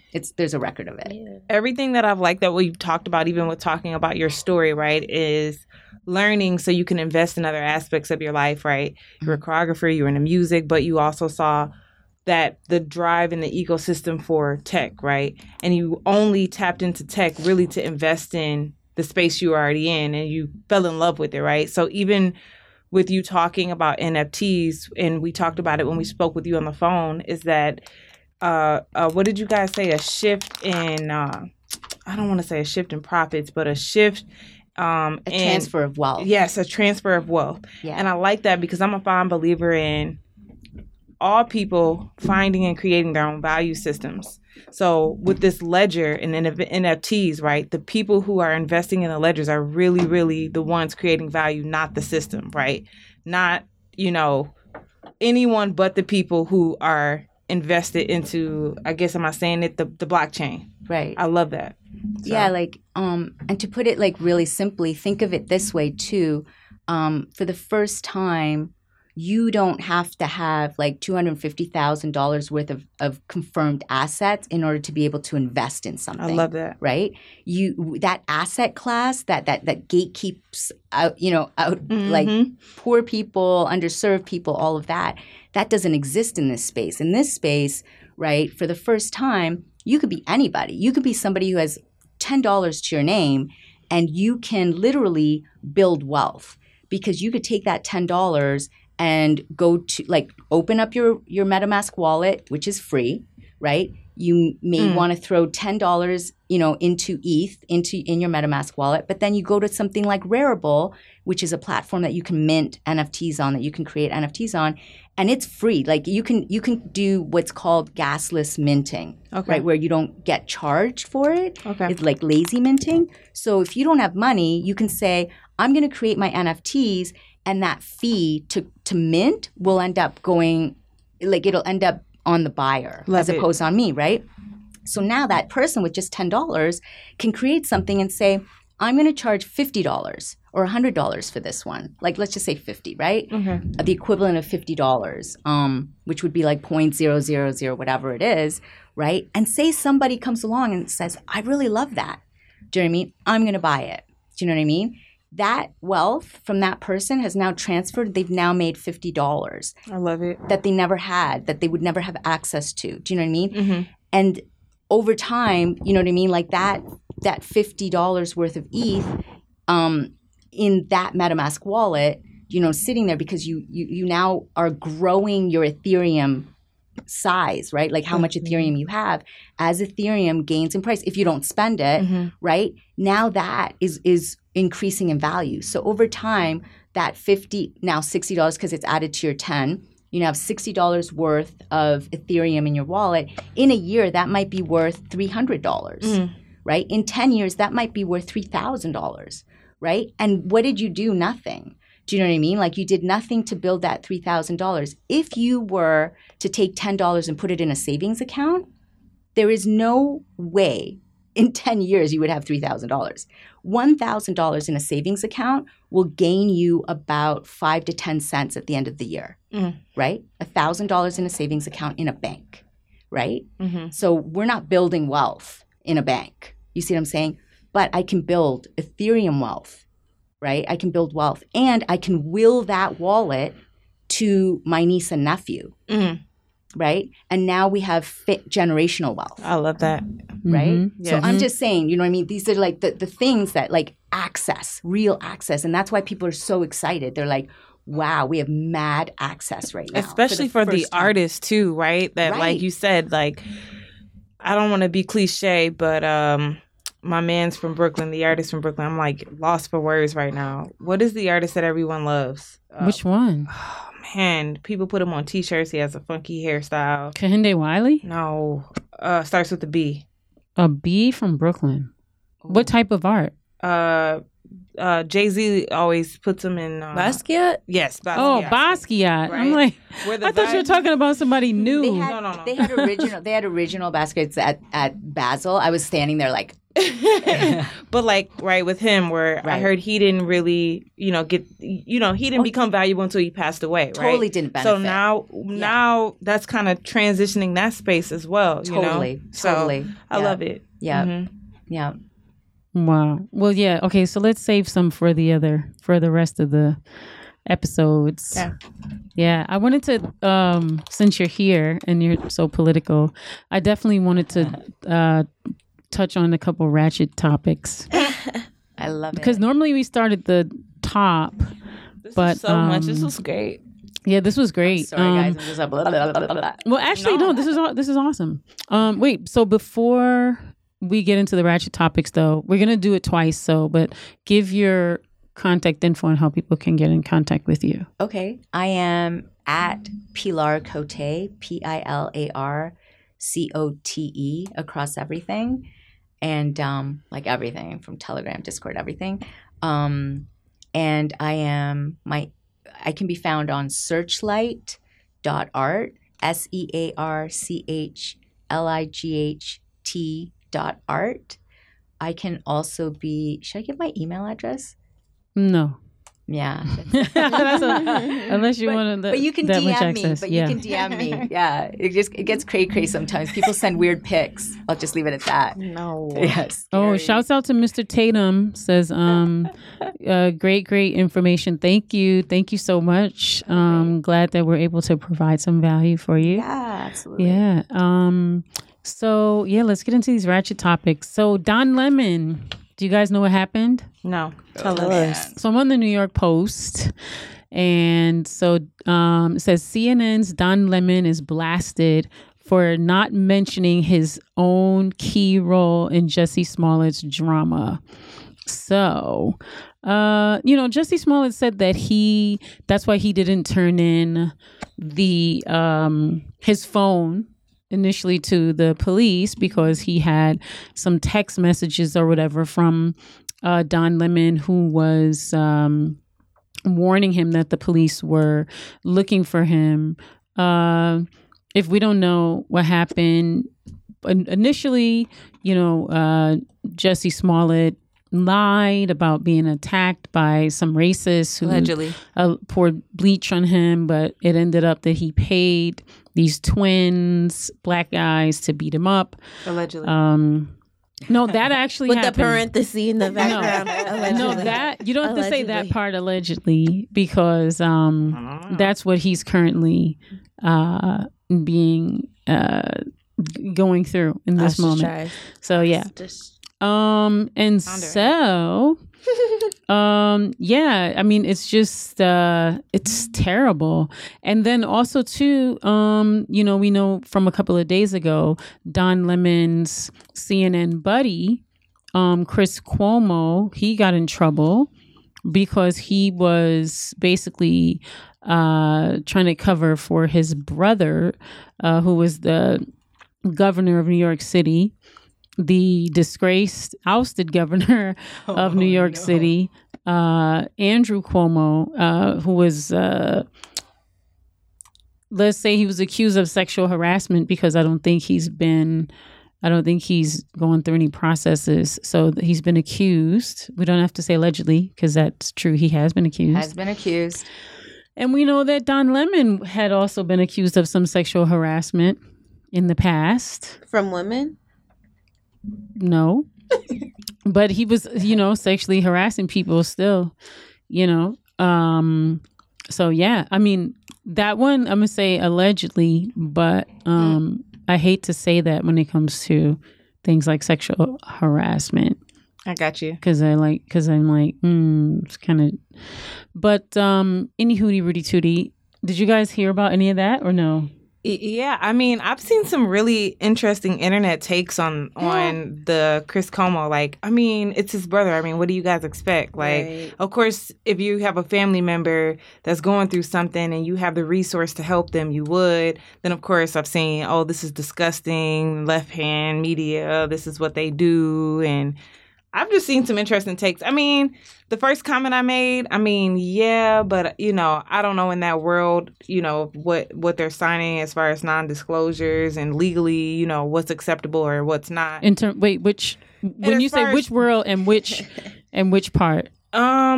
Like, as far as, like, the information, whatever information Don Lemon gave and whatever information Chris Cuomo gave. What do you mean information Don Lemon gave who? Like, didn't you say that Don Lemon gave information to Jussie Smollett? No, he texted them. Yeah.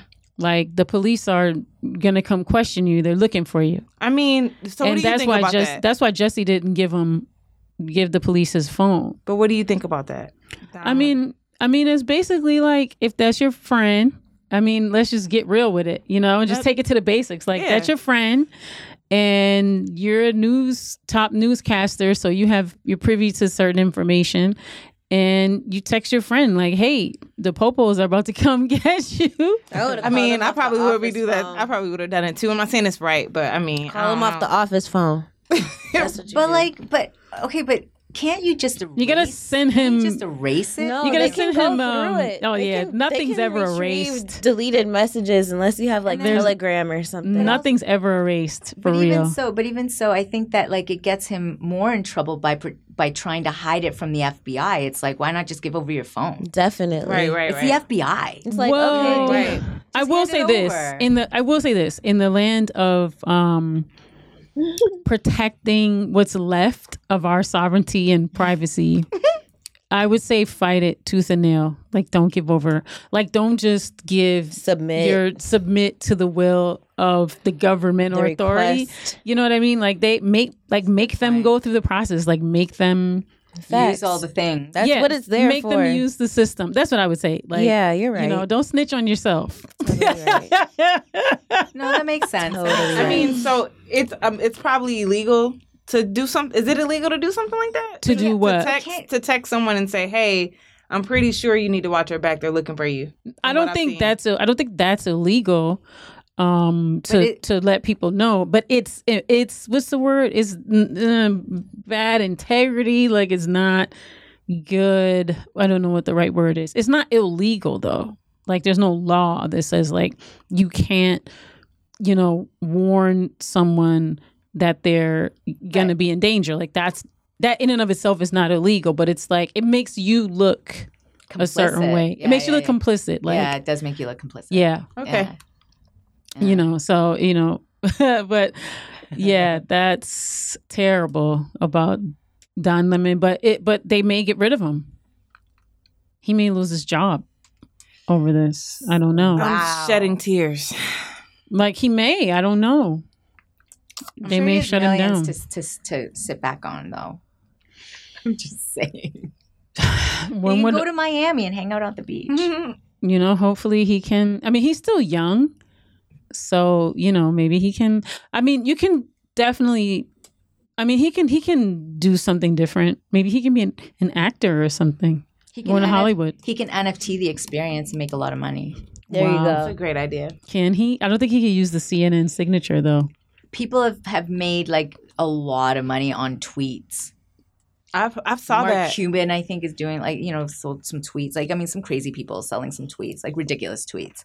I'm more interested in the people buying tweets and paying a lot of money for tweets. Can we go look at Gucci Mane and Kanye's rants over the years? Those tweets Probably can. are classic. Yeah, I wonder. I don't know. This is all interesting. Those will be expensive, I guarantee you. When Gucci went off, I know. I don't know. That's not my world. I know. That was a bad rant. That was a bad, No, it's all bad good. rant. It's welcome. It's welcome. I'm just here like, but No, Gucci broke the internet that day. That wasn't good. That's for which thing? For the In like 2012, he exposed all of his Atlanta ops. Like he was talking about T.I. and Tiny. he went at Rick Ross. Nicki, I feel like he went at Did Nicki. he expose Really? the Nicki too? the T.I. Tiny stuff that came out recently, or was it different? I think it was different. He was just on a rampage. I bet you those would sell really well. They That's would. what she- They Totally. would. There'd be like- Kanye's there'd be rants like a- over the years. There'd be like a clawing party for it. Well, let's Wiz see. Go wears ahead cool and pants. so go ahead and mint them then, Yeah. and see if you can get money and they don't come after you. Twitter won't come after me for selling something that was put on their platform that they might own. Other people have sold tweets. True.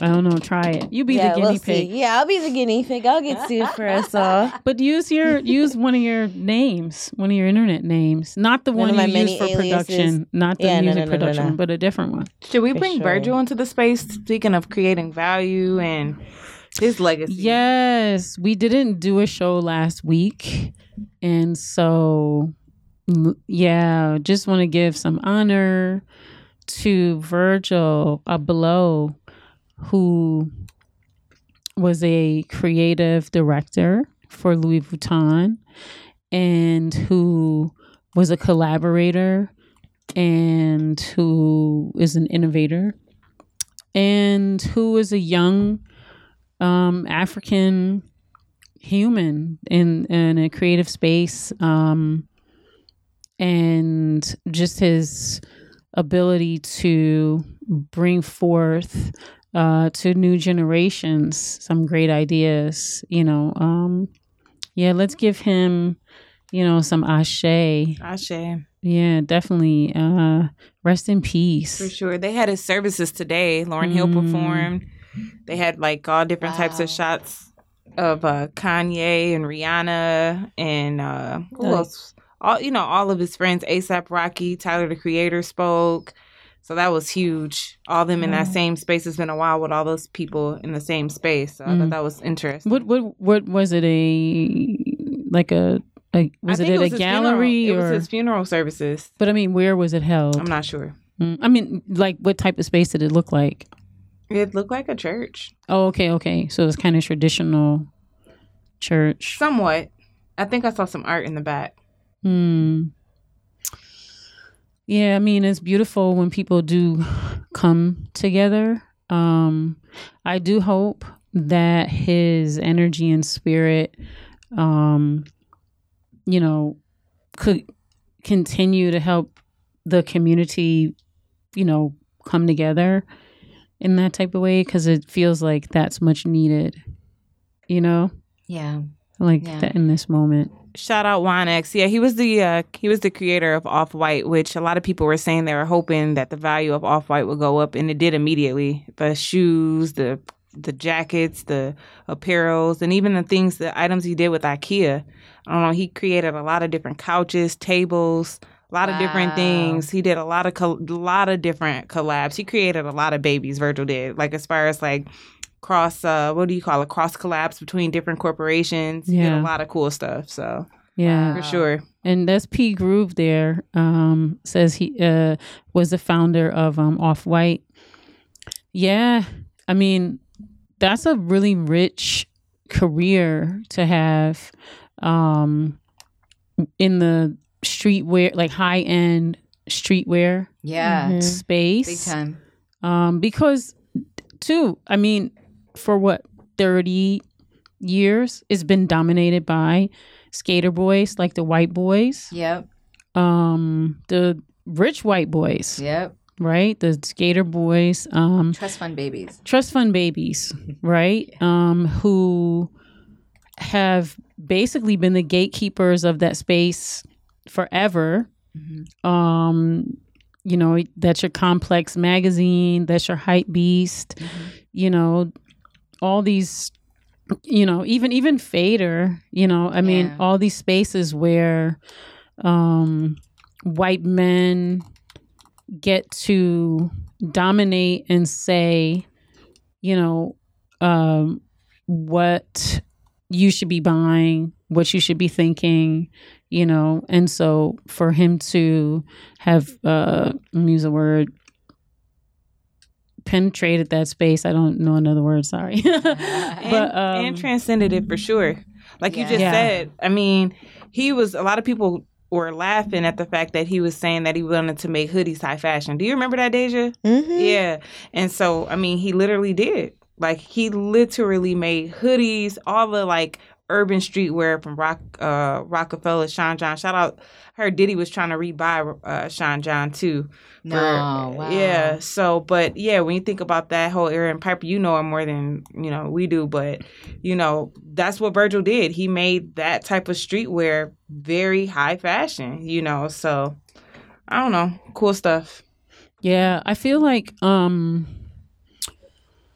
you know, you know, just giving honor to his life and his legacy, and, you know, send his family a lot of love. I mean, he battled cancer. Wow.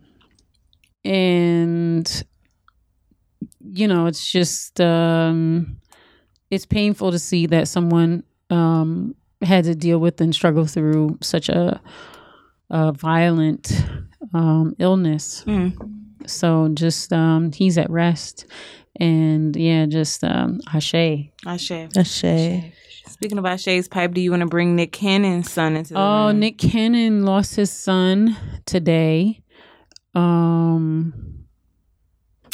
His son's name is Zen. He's just a little baby. So just want to give a little ashe to little baby Zen's legacy, the little time that he was here. So precious. Oh, just and poor Nick Cannon, right? Where he goes onto a show, he works so much, and he kind of shares a little insight about the weekend and the time he spent with his son, and how he basically spent his last moments with his son before he passed. So he broke down like on national TV, it made me cry, and I don't cry a lot, but that was very, very heartfelt, that moment. Yeah, his son had brain cancer. A brain tumor. Sorry, brain tumor. Mm-hmm. Poor little baby. I know. Just got here, and so much to deal with. And our creator just brought his little soul back. And sending so much love to his mother.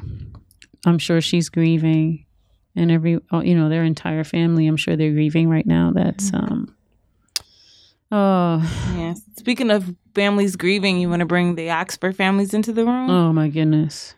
Right?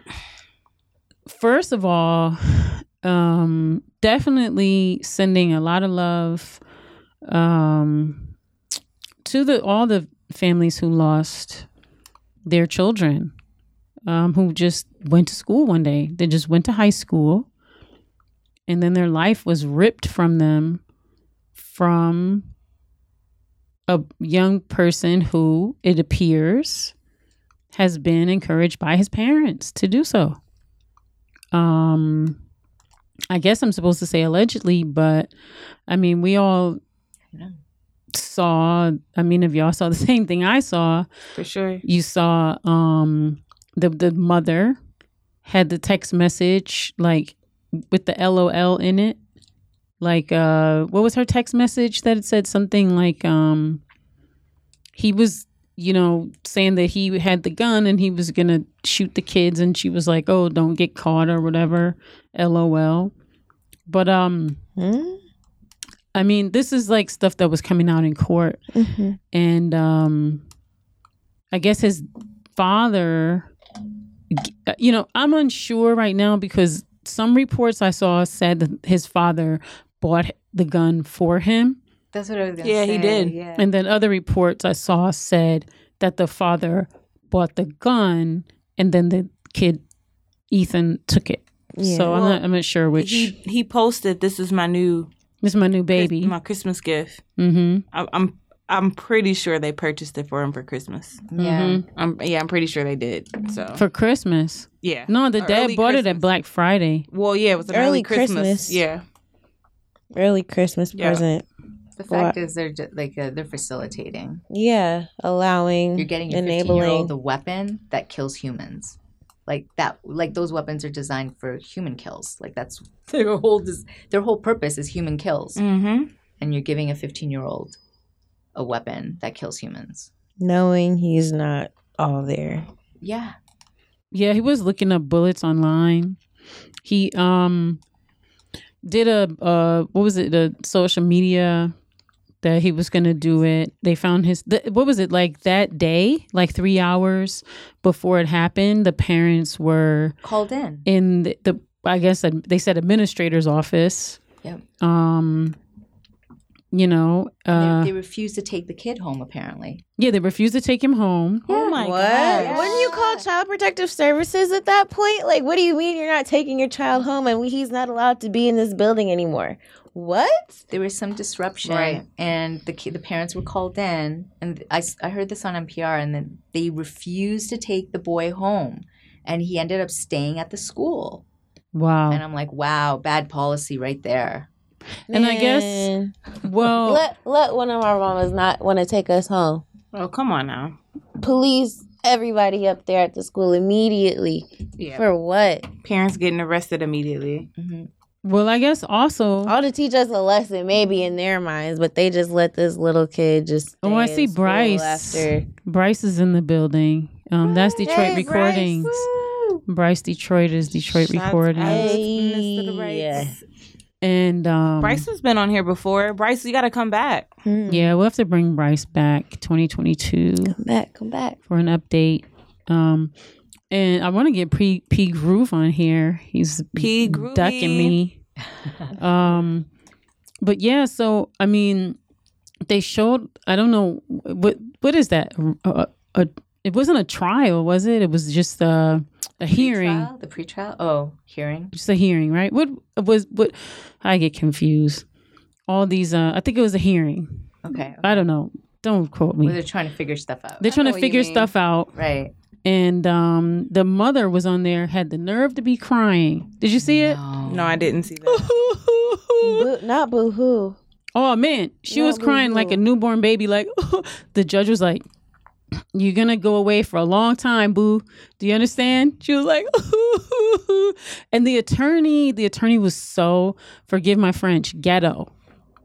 Her attorney is so ghetto. Wow. This white lady, with the way she was talking in court, it was the most unprofessional way that I've ever seen anyone. She was speaking like, as if she never went to law school. Like, oh, wow. It's like, you know, like when you would see like Rodney Dangerfield or something. Yeah. She was just goofy. And then it was like, the judge was like, yeah, you know, you were supposed to like, you know, show up and this and that. She had all these excuses, like the dog ate my homework. Oh, you know, I didn't come because, you know, I didn't know, and all this other stuff. You know what I'm saying? Like, it was so dumb. Like, like her attorney was the worst. Her attorney was the worst. Oh, Mama and G is in the building, listening. Shouts out to Mama and Gia, Big G, Mama G, matriarch of Detroit culture. She has to come back on the show too. Yeah, Mama and Gia was on the show. She got to come back, give us an update. 2022.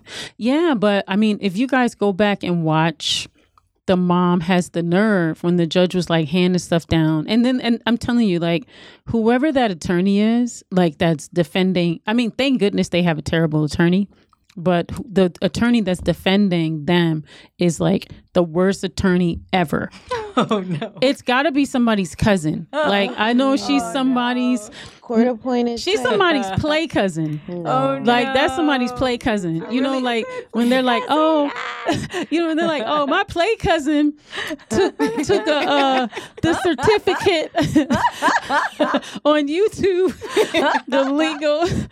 Yeah, I'm like, what is she talking? Like, she didn't know what she was talking about. Like, she didn't show up for the stuff that she didn't file what she was supposed to file. Like, she was. Wow. I was like, I mean, but thank goodness, you know, the creator knows that's the type of attorney that they need, because they need to get locked up, you know, and that's me as an abolitionist saying they need to get locked up. But I want to know, I got to look up the articles that show the chronological order of when the school started hearing about the threats, right? And they sent out the letters, the administrators sent out the letters, they had little meetings, like, and then from the kids knowing the day before not to show up to school because they knew something was going to happen on that day. Like, where does the administration, similar to the Travis Scott situation on the pie chart, what percentages the administrations blame, right? The school districts blame to still have school.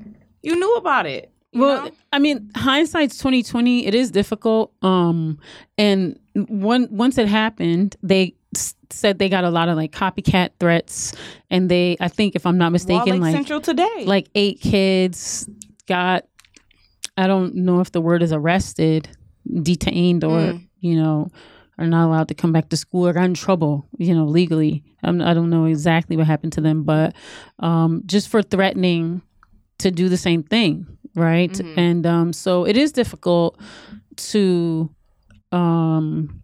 you know, like, just try to figure out, like, oh, okay, well, they said they were gonna blow up the school, but you let him walk back in the school. These are these are kids acts you tried to kick out. Right, these are acts of terror. Oh man, like, yeah. Even just saying that you're going to do that, that's an act of terror. Right, it is. When is the system going to take that seriously? Do you know what I mean? Like, we have how many hundreds of like shootings every year? Like, if somebody says I'm going to shoot up the school, or I own a gun and I want to hurt people, like, how is that not considered instantly an act of terror? We're going to like drill you now. I'll tell you why it's a slippery slope, because this is where it gets a slippery slope. I mean, I hate to say when you're dealing with kids, but when you're dealing with kids, a lot of times kids do say, of course they do. Wild, of course, off the wall stuff, especially, you know, dealing with emotions and stuff. So, but that's what I mean. Like, yeah, like, how do you determine? But that should be, this is the time, right? But shouldn't that be your first step? Should be like, we need to take this seriously. We now move into investigation mode. Are there guns at home? Does this child have access to weapons? Is this a real threat? Look inside. Like, the policy is we have to look inside your locker every day. Every day and like, you know what I mean? Yeah, every single day. Like, every single day we go to your locker, we unlock it to see what you've got. We like pat you down every single day. If that's for 3 months, whatever, that's the policy. Do you know what I mean? Like, when Someone are you said going to they had the metal detectors in the wrong schools. Yeah, right. Yeah. My mom always says that. Yeah, but I guess also too, it's difficult. It's difficult because you're also dealing with people's people's freedom, right? Like, you know, people's rights. Quote unquote, right? So it's interesting that if you come to the hood, if you will, there's all types of measures used against people for nothing. You know, in our schools. Yep. Even in the fast food restaurants, or the even in the gas stations, little fast food restaurants. Right. Yeah, there's all types of measures. And at the same time, I'm going to be honest with you. Like, I personally am not comfortable with authorities, like, you know, mandating things, or like, you know, authorities trying to regulate. And that's only being a Black person of color, that's always experienced that in a negative way. I've never seen it work. But yeah, like what do you do? So let's say that one kid, right? You're following that kid, right? And then if the policy is like 3 months, then he knows like, okay, well, in 3 months I'll just bring my gun. Or if it's, you know, every single day, like, what if, you know, how do you catch, you know what I mean? Like, he said he was going to do it, but then, you know, what are the other instances from the kids who you can't catch, who, you know, didn't say they were going to do it? So how do you, like, but I look at it, how do you manage that? Threat, you need to be expelled from school. But I look at it, I look at it like that. We have like 91 Black girls of color in the state of New York expelled for speaking loudly or stupid shit in like 2018 or 2019. Oh yeah, right. Where there were like no by the security guard, right? Where there were like no like white children who had more egregious things that they did were never expelled, right? So you know what I mean? And we know that's the school to prison pipeline, and that like kids are expelled from preschool because they have brown skin, and they're like whatever, doing whatever. Yeah, do you know what I mean? Treated as criminals. Funneled into the system. Right. So you're telling me that like we can expel like brown skin kids for speaking loud or not having homework or all the stupid shit that they talking back, everything, all the stupid shit, or being a 5-year-old and crying loudly. Have the wrong uniform, or not have your uniform. Yes, all the things. But you're not going to expel a kid who has access to weapons and has threatened to do harm. Oh yeah, I'm going to kill everybody in here. I have a problem with that, right? And, expel the kid as soon as that threat. That's a real threat. That is like a threat. But then what happens, right? So let's say so then so he's expelled. Yeah. So now he can just come up to the school and kill everybody. So how, like, what's the process? They had an on-duty police officer inside that school, just in general, right? So the process is that until it, you know, let the heat die down, you only allow one entrance into the school, right? And you lock all the other doors. Yeah. You can't do that. You have to have multiple. So then now you have security guards, right, and building personnel coming in. You can leave, but you can't come in. Correct. And then you make one entrance, and then you have the on-duty police officer at that entrance. At that entrance. Yep. And that becomes a problem. Then if his parents are coming up to the school still trying to get him in, that's when they're trespassing because you've already expelled him, and then you arrest the parents. But you're talking about like one kid. Right. But he has I know, but my point is kids like, were scared, that's just. Right. Kids were scared. They knew not to come to school that day. Yeah, some. This is escalated. This was beyond one kid making a threat. This is like a kid who obviously is a problem kid. He has a record of problems. He has a record of issues. They called the parents because they knew that there's a record. There's a problem here. There's like a consistent problem. And the parents are so fed up with their kid, they didn't want to take him home.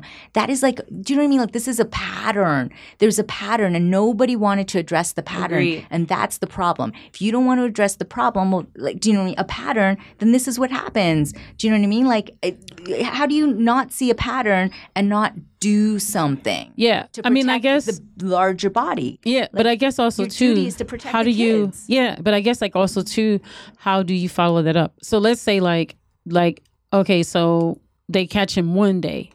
You see what I mean? So they catch him one day that he did a threat, and it's like, okay, you can't come back to school. But then what about the next day?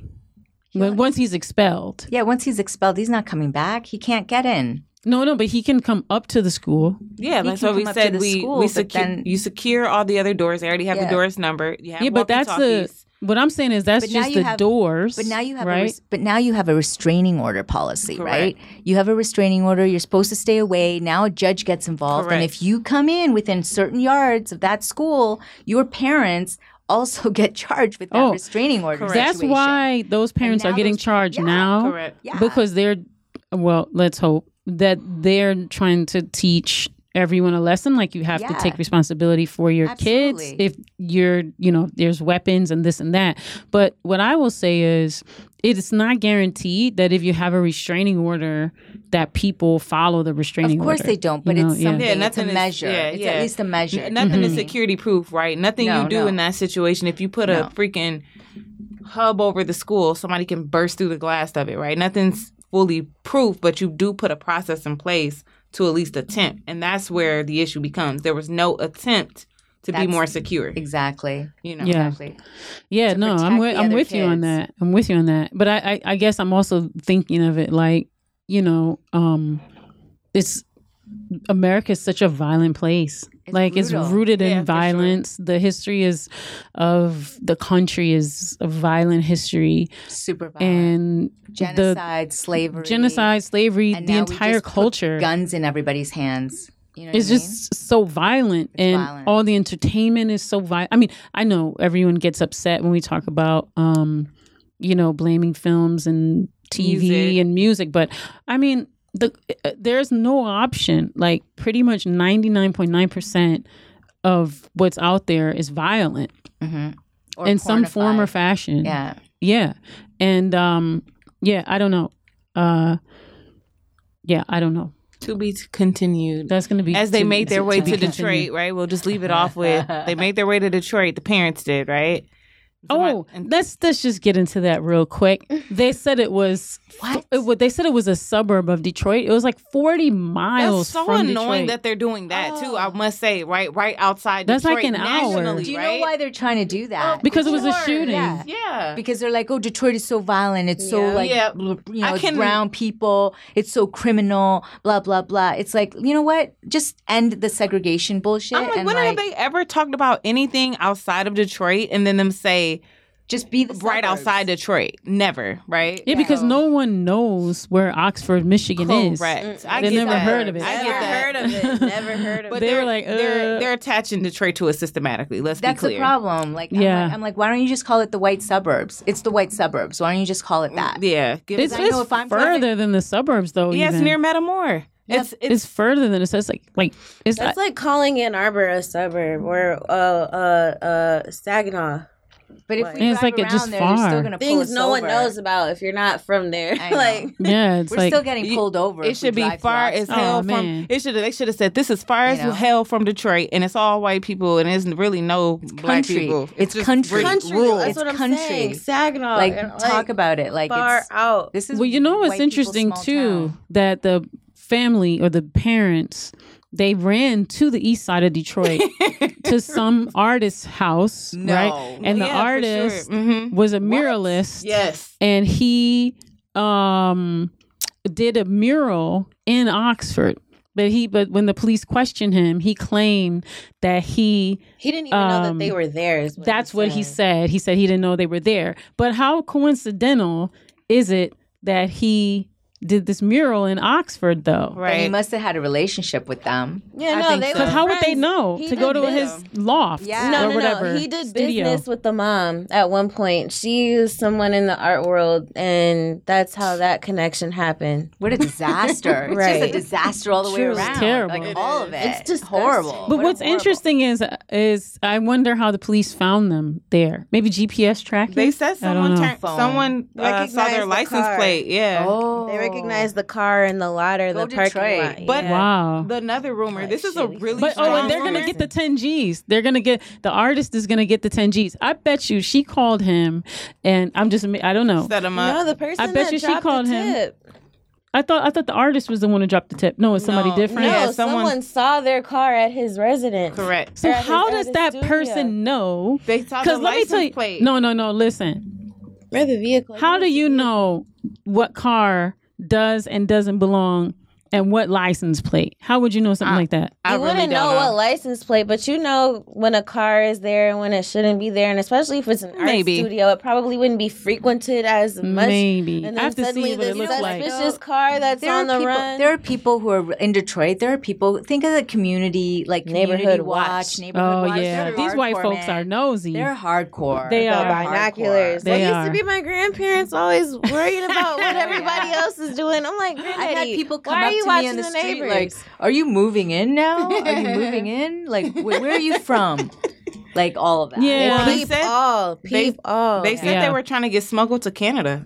Believe it or not, I don't know if that's the true, but that I believe it. I do too. They don't. He even- wasn't gonna make They it don't into look Canada. vaccinated. I was just about to say they Well, don't no, look no. I vaccinated said in order to smuggle. get over there. Like Guys, they I look said dirty smuggle. as I hell. literally said smuggle. Right there's Dirty. apparently people here that know how to smuggle people into Canada. I guess. Yeah. I mean, they do have those Detroit is a tunnels from Canada Dry. And Detroit is a trafficking capital, so it's easy Yeah. to get through. yeah, that's true. Mhm. Unfortunately, hmm the fact that they know We're like people a who can super highway. smuggle them in. Yep. Isn't that That's wild? terrifying. How about that? That's terrifying. How about that? I don't know Yeah. anyone that can smuggle anyone anywhere. Let's be clear. I don't either. Me either. Look, we. I'm terrified. I don't know any I'm terrified smugglers. that they know. I don't know any smugglers. No smugglers. No smuggles. That was Oh, my my first time goodness. of hearing of anything like that. That is crazy. It's crazy. But you know what? But it you know what? It speaks to the whole irresponsible parenting. If you lean into those types of things in your world, in your life, like of course you're going to be like a lax parent, hands off, not that you Yeah, know, get your involved. kid, get Like, your get your kid a gun, a because child it's a gun. cool. You want to take Like, it to you're a school? fucking Go show your idiot making- friends. Right, making the stupidest decisions for Yeah. your child. Of course, Oh my god. makes sense. And Let's I just swore. I'm so sorry. I got excited. I apologize. No, this is you- good. Brittany swears all the time. Oh, does she? Oh, Oh, God. oh my God, Piper. Potty And mouth. I do too. It's okay. What did Q-Tip say? He curses to help get his point across. Yeah. Jazz, we've got. Well, yeah, we've yapped. I will say this. I do want to, we have one more Ashe. So our beloved brother, Bryce, father, made his transition. And his dad was so awesome. What a wonderful human. I had the honor and the pleasure and the privilege of knowing him, of loving him, of being loved by him, and really appreciate his spirit, really appreciate his wisdom and his strength, and being a part of the community, the arts community, the music community in Detroit. And I want to send our beloved brother Bryce and his brother Sage, his mom, as well as his sisters, and his children, his whole family, just a lot of love in this time. Yeah, that is a lot to see your parent transcend into the ancestor realm. And Bryce is an ancestor worshiper, so I know that he knows that his father has ascended upon his throne in the afterlife and in paradise. So, but just wanted to call his name Baba Wilbert Franklin Small Jr. So I wanted to give an Ashe. Yeah, and much gratitude for your spirit and your presence. So, yeah. So we can end there. I would love to, let's go around. Pilar, you go first. Give us just like some encouraging words for the people, and also, again, how folks can contact you. Okay. So I just want to say thank you so much for having me. I'm super grateful, and I hope that everyone finds moments of gratitude in their lives, here and there, or as much as possible. It really, I find that gratitude helps us be present. So when you really want to be present in your life, gratitude really helps center that. You can find me at Pilar Cote across everything. And I do want to also mention that I have a show that I'm curating for, it's in alignment with the United Nations 16 Days to End Violence Against Women and Girls. It's an art show coming up launching on the 9th, and it'll be up in the metaverse in Spatial for about a month and 2 weeks. So yeah, artworks that from women of color and women that center that cause. Yes, that's great. So dope. What about you, Deja? My words, I don't know. I'm kind of at a blank. Pilar just took it right out of my mouth. That's usually mine, is just to stay grateful. So I'm just going to let her have that perfect moment. She said it so eloquently. Nice. Brittany? I would say that we spoke about it when mentioning Virgil. Always leave a little space. You don't know what people are going through, right? Always I want to also bring in value in that too, right? Find different ways to create value and to see value. And then I always say, again, leave space for never knowing what people are completely going through. So. Yeah, for me, I'm going to say I'm very grateful. I'm grateful that for you, Pilar, is my friend. I'm so grateful you're my brilliant, beautiful friend. And I love you too. And I'm so excited that you're going to be joining us to help us understand NFTs. I'm excited about your show that's going to center the crypto world, crypto art and crypto curiousness and all of that. And, I'm very grateful for you, Deja, and the music that you shared with us today. It's super dope. I'm very grateful to get to see your growth and evolution as a producer. It's really sweet. And I'm glad you share your music with us here on our platform, and then we get a chance to share your music with the world. And I'm very grateful for you, Brittany, because you are a champion and a wonderful producer, and you continue to strive for excellence, and you are a winner. I always tell you you're a winner. So I'm grateful that you're on our side. And I'm glad that all of y'all are on the side of the Jedi. Hey. So glad that all these amazing people here, and grateful to Kari for this space, our illustrious proprietor of Detroit is Different, and grateful to all the listeners that we've had today. The chat has been much more lit up.